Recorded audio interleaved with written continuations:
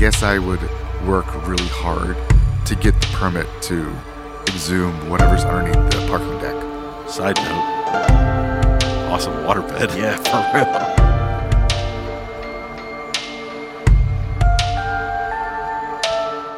In this episode of The Brothers Grimm, Jeremy discusses the strange disappearance of the Springfield Three.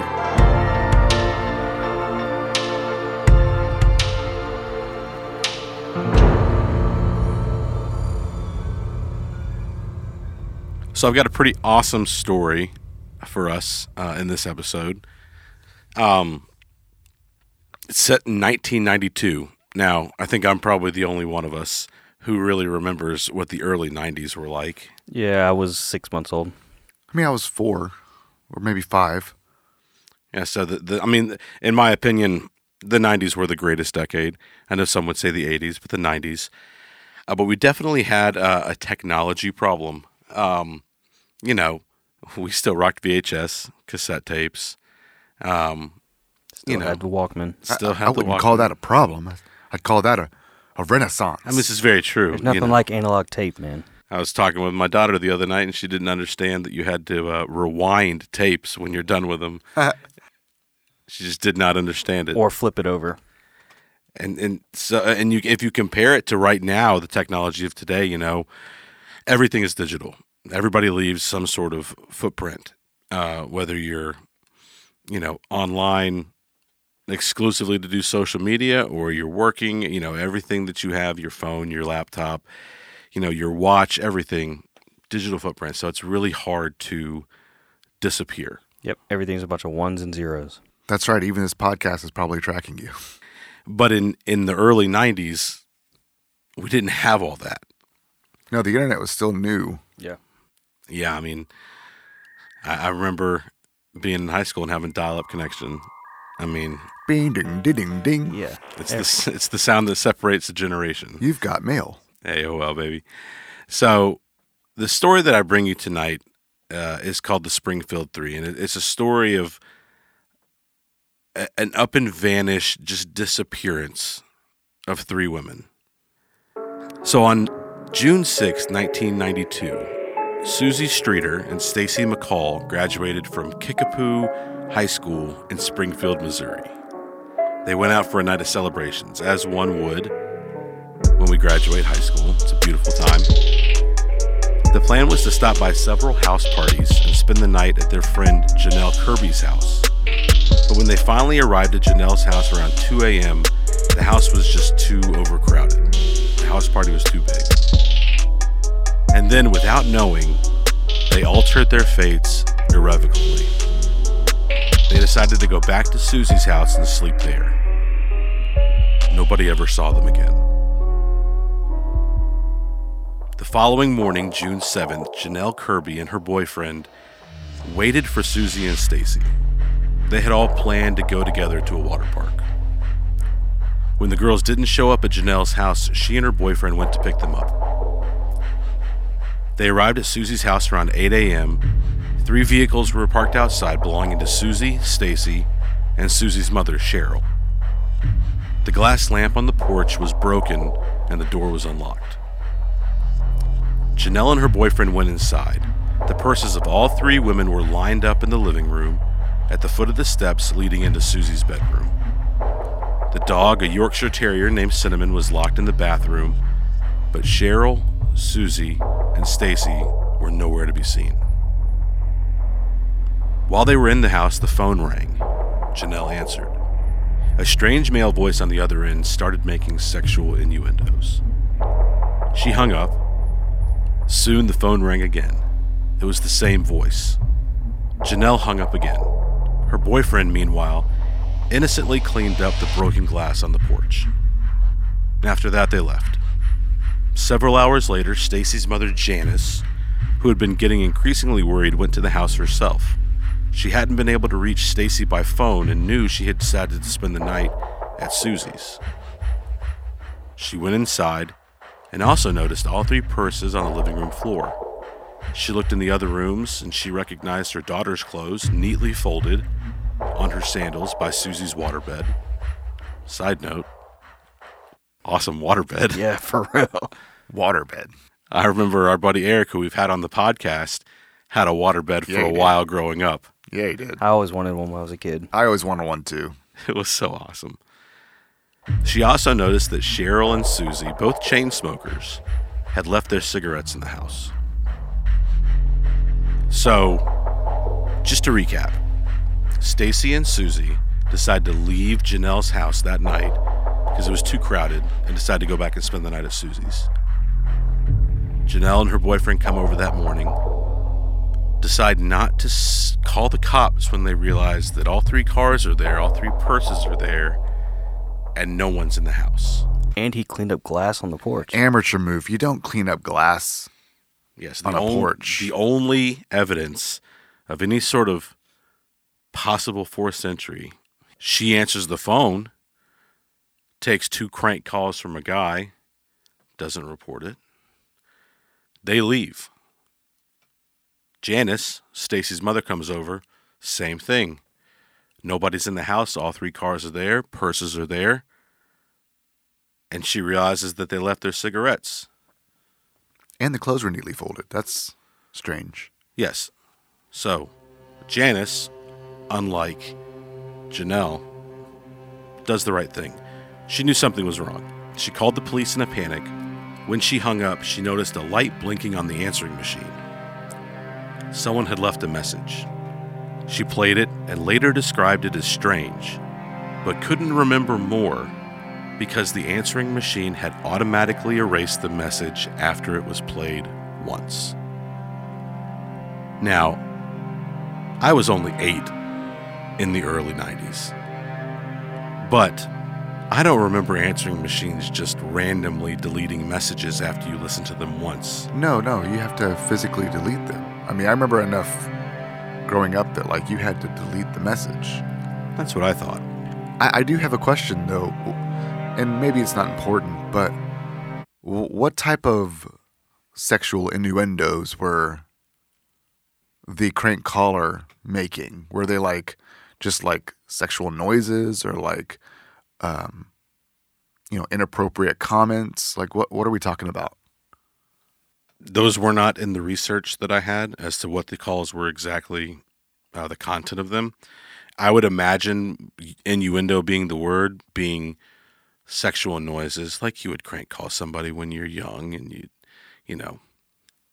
So, the police were called in after Janice had visited the house and immediately were baffled by the case. There was no sign of forced entry, and the 2 girls had all the appearances that they had gotten ready for bed. There were damp washcloths on the bathroom floor where they had removed their makeup, and their jewelry was left on the wash basin. In their purses left behind, police found wallets, IDs, car keys, and money. Plus the dog was in the house, locked in the bathroom. Nothing apart from the 3 women was missing. Was the front door locked or unlocked? It was unlocked. Not ajar, but just unlocked. Just unlocked. Mm-hmm. Where was the glass from? The light on the front porch, which could have happened then, could have happened days before. The television was turned on, and Cheryl's bed had appeared to have been slept in. Her eyeglasses were on the nightstand next to a turned-over book. The blinds in Susie's room were pulled apart as if somebody was looking outside, as if you would when you wake up in the morning. An untouched graduation cake was sitting in the fridge. The officers started collecting evidence. Soon, though, it became clear that they had begun their investigation too late. By that point, over 16 hours after the disappearance. Worried friends and family had been coming to the house, somewhere between 10 and 20 people, possibly tainting the crime scene. Also, the message on the answering machine had been lost, and the broken glass from the porch lamp, the single possible sign of forced entry, had been swept up and thrown in the trash. The police recovered all the evidence they could, but had no idea whether anything crucial had vanished in the meantime. So they started interviewing people. The neighbors hadn't heard anything different that night, and the last person to hear from Cheryl was a friend. Cheryl had called her on the night of her disappearance at 11:15 p.m. and told her how she was painting a chest of drawers. she gave no indication that anything was wrong. From that point, every trail picked up by the police went cold. Their first suspect was Susie's ex-boyfriend. He had been arrested for robbing graves, and Susie was allegedly going to testify against him. First off, robbing graves, that's a creepy thing to be accused of. Very. However, the police quickly ruled him out as a suspect. They also looked into Bart Streeter, Cheryl's son and Susie's brother. He was also ruled out. Where was he? That did not say it, just said that they ruled him out as a suspect or person of interest. I don't think that he lived with them. I would be curious if he was at the party and maybe he left after they left. Maybe. But that is strange to not mention either his whereabouts or whether he was home or like where was he if Janelle and her boyfriend didn't find him the next morning. They began investigating the strange phone calls. The only official statement is that the 2 prank calls that Janelle answered were unrelated to the strange message that was later inadvertently erased by Janice. But no further information about these calls has been released. Over the years, many people have claimed to have leads on the case. In 1993, a man called Stephen Eugene Garrison was arrested on a weapons charge and claimed to know where the 3 women are buried as part of a plea bargain. This is 3 years after. Yeah, 1 year after. 1 year after. He said a friend had drunkenly admitted to murdering them. Garrison supposedly had details about the case that were not released to the public. He led the police to a farm. No bodies were found. Robert Fox, convicted for kidnapping and robbery in Texas and a suspect in a Florida murder, claimed in 1997, so 5 years after the disappearance, to know what had happened to the 3 women. He was in Springfield during the time of their disappearance, but an alibi arose when questioned by police.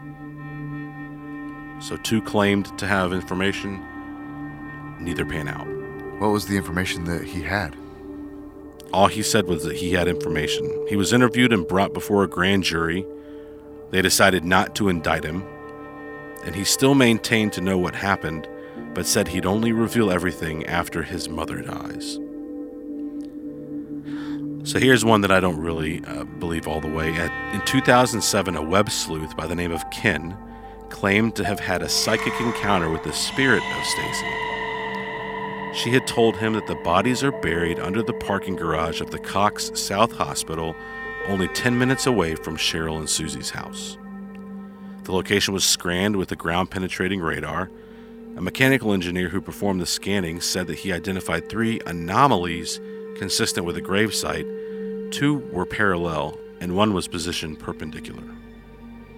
However, authorities refused to dig up the site based on the unconvincing evidence and the fact that the parking garage was built 1 year after the Springfield Three disappeared. Which doesn't mean anything. They could have been buried before the parking structure went up. Right, but if there was an anomaly, wouldn't you want to look into it? I would think to close so. a case? Many other smaller tips and leads have emerged in the nearly 3 decades since that fateful June night in 1992, but the case is still cold. So what happened? Based on the extremely scarce physical evidence, any theory on what happened can only be pure speculation. It's all circumstantial. There's little we can glean about the events of June 7th, 1992. Whoever abducted the 3 women did so with laser-sharp precision. The person was definitely and inadvertently helped by an influx of worried friends the following day who contaminated the crime scene, and even so, no physical evidence was left behind. It still is impressive if this was one person to be able to take 3 individuals, doesn't matter, man or woman, but men or women, but to be able to, without any sort of like mess in the house or in the home. I mean, the neighbors didn't hear a thing. As late as 11:15, Cheryl was painting her drawers. Based on the state of her room, she might have been reading a book when she was interrupted. There were 3 vehicles parked in the front of the house. Any attacker would think twice before trying to break in, unless they know that all the inhabitants are women, 2 of them particularly children.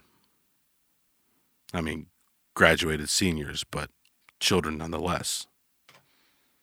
But it's still unclear whether this was a spontaneous or a planned and premeditated attack. Did someone notice the 2 girls driving in the middle of the night and decided to follow them home? The police believe that somebody rang the doorbell and claimed some kind of emergency. For example, a gas leak. This would have easily ushered the women out of the house. So the police think that since there was no evidence of forced entry, this must have been either somebody they knew or somebody that they willingly opened the door on and were convinced to walk outside the house. Yeah, I mean, that would explain why the house is still in pristine condition. Exactly. This doesn't explain why they left all their belongings behind. And every pet owner knows that in such a scenario, Cheryl and Susie would not have locked their dog in the bathroom. No, 100%. They would have brought the dog out too. Or, another idea, was Cheryl the sole target? The plan had been for her to be alone that night, her daughter at a sleepover. The 2 girls changed their plan as late as 2 a.m. So when they came into the house, was the attacker already there? If so, they had been oblivious to it for a while because all evidence shows that they were getting ready for bed. Was Cheryl awake, conscious, or even alive at that point? It is clear to a certain extent that the women themselves cooperated, even if against their own will. No signs of a struggle, no signs of foul play, no signs of forced entry, no signs of the women. This is a very unsettling case. I mean, and you know, given everything that happened the next day and in the hours that happened after Janelle and her boyfriend, you know, messed everything up. Still, though, to have little to no, I mean, this is almost a perfect crime, which we know in all these other unsolved cases we've ever covered, there's always been evidence, some evidence, whether it's, you know, a witness or body or bone, you know, remains or things left behind in a mess. There's always something that could actually, they could tell the story, but there's absolutely nothing that could tell the story except for what no longer exists, like the broken glass, the message on the answering machine, and the strange phone calls. Well, and also the dog locked in the bathroom, the purses lined up. Like, you have to start putting together, like, why? Why are all these things happening the way that they did happen? You know, you'd probably lock the dog in the bathroom so that it didn't bark as loudly, or so that it just wasn't in the way of what you were trying to do. Mm-hmm. But why would you line the purses up? What were you trying to accomplish that way? Well, I think it was more that that's just where they left their purses. Like, every woman has a certain spot in the house where they leave their purses. Yeah, but you said they were lined up going at the bottom of the stairs. At the bottom of the stairs going into Cheryl's room. Yeah. So it sounds like they're either intentionally placed that way, or maybe that's just where they dropped them down at. I don't know. I'd be curious, you know, I don't know if back in the 90s, early 90s, that you could trace phone calls, phone numbers from, like, if they could find out where those anonymous prank calls were coming from. Yeah, I don't know. I'm not clear on what protocol and what technology was back then as far as phone tracing goes. I don't think so.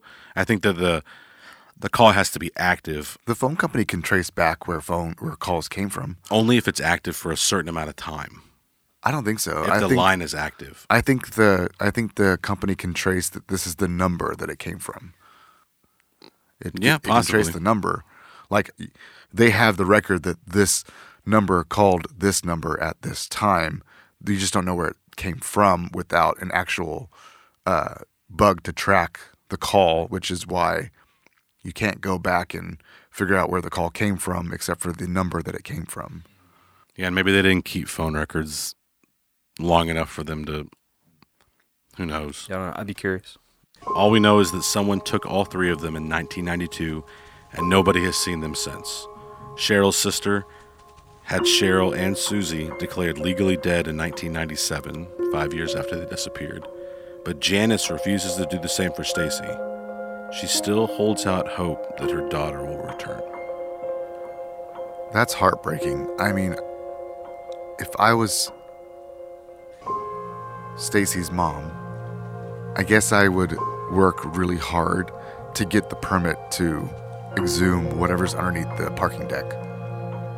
Like, I would fight until the end to get that, because that could be the answer, at least to where they are or where they ended up. Yeah, I think the authorities' reasoning for not pursuing that is crap, because if the parking deck didn't go up until a year after they disappeared, that was a plot of land. I mean, it was probably in construction or being cleared or leveled or graded or whatever during that year prior. And so that's a perfect dumping ground. Exactly. They could have been tossed in and covered with dirt, and then nobody would have been the wiser. Yeah, so I think that's a miss. I think that they have got to investigate that. But it's an unsettling story to basically vanish off the face of the earth with no trace. With some strange suspects that have information, but we don't know what that information is, because one person is saying he won't give it until their mom passes away. Like, what does that mean? Well, why wouldn't you?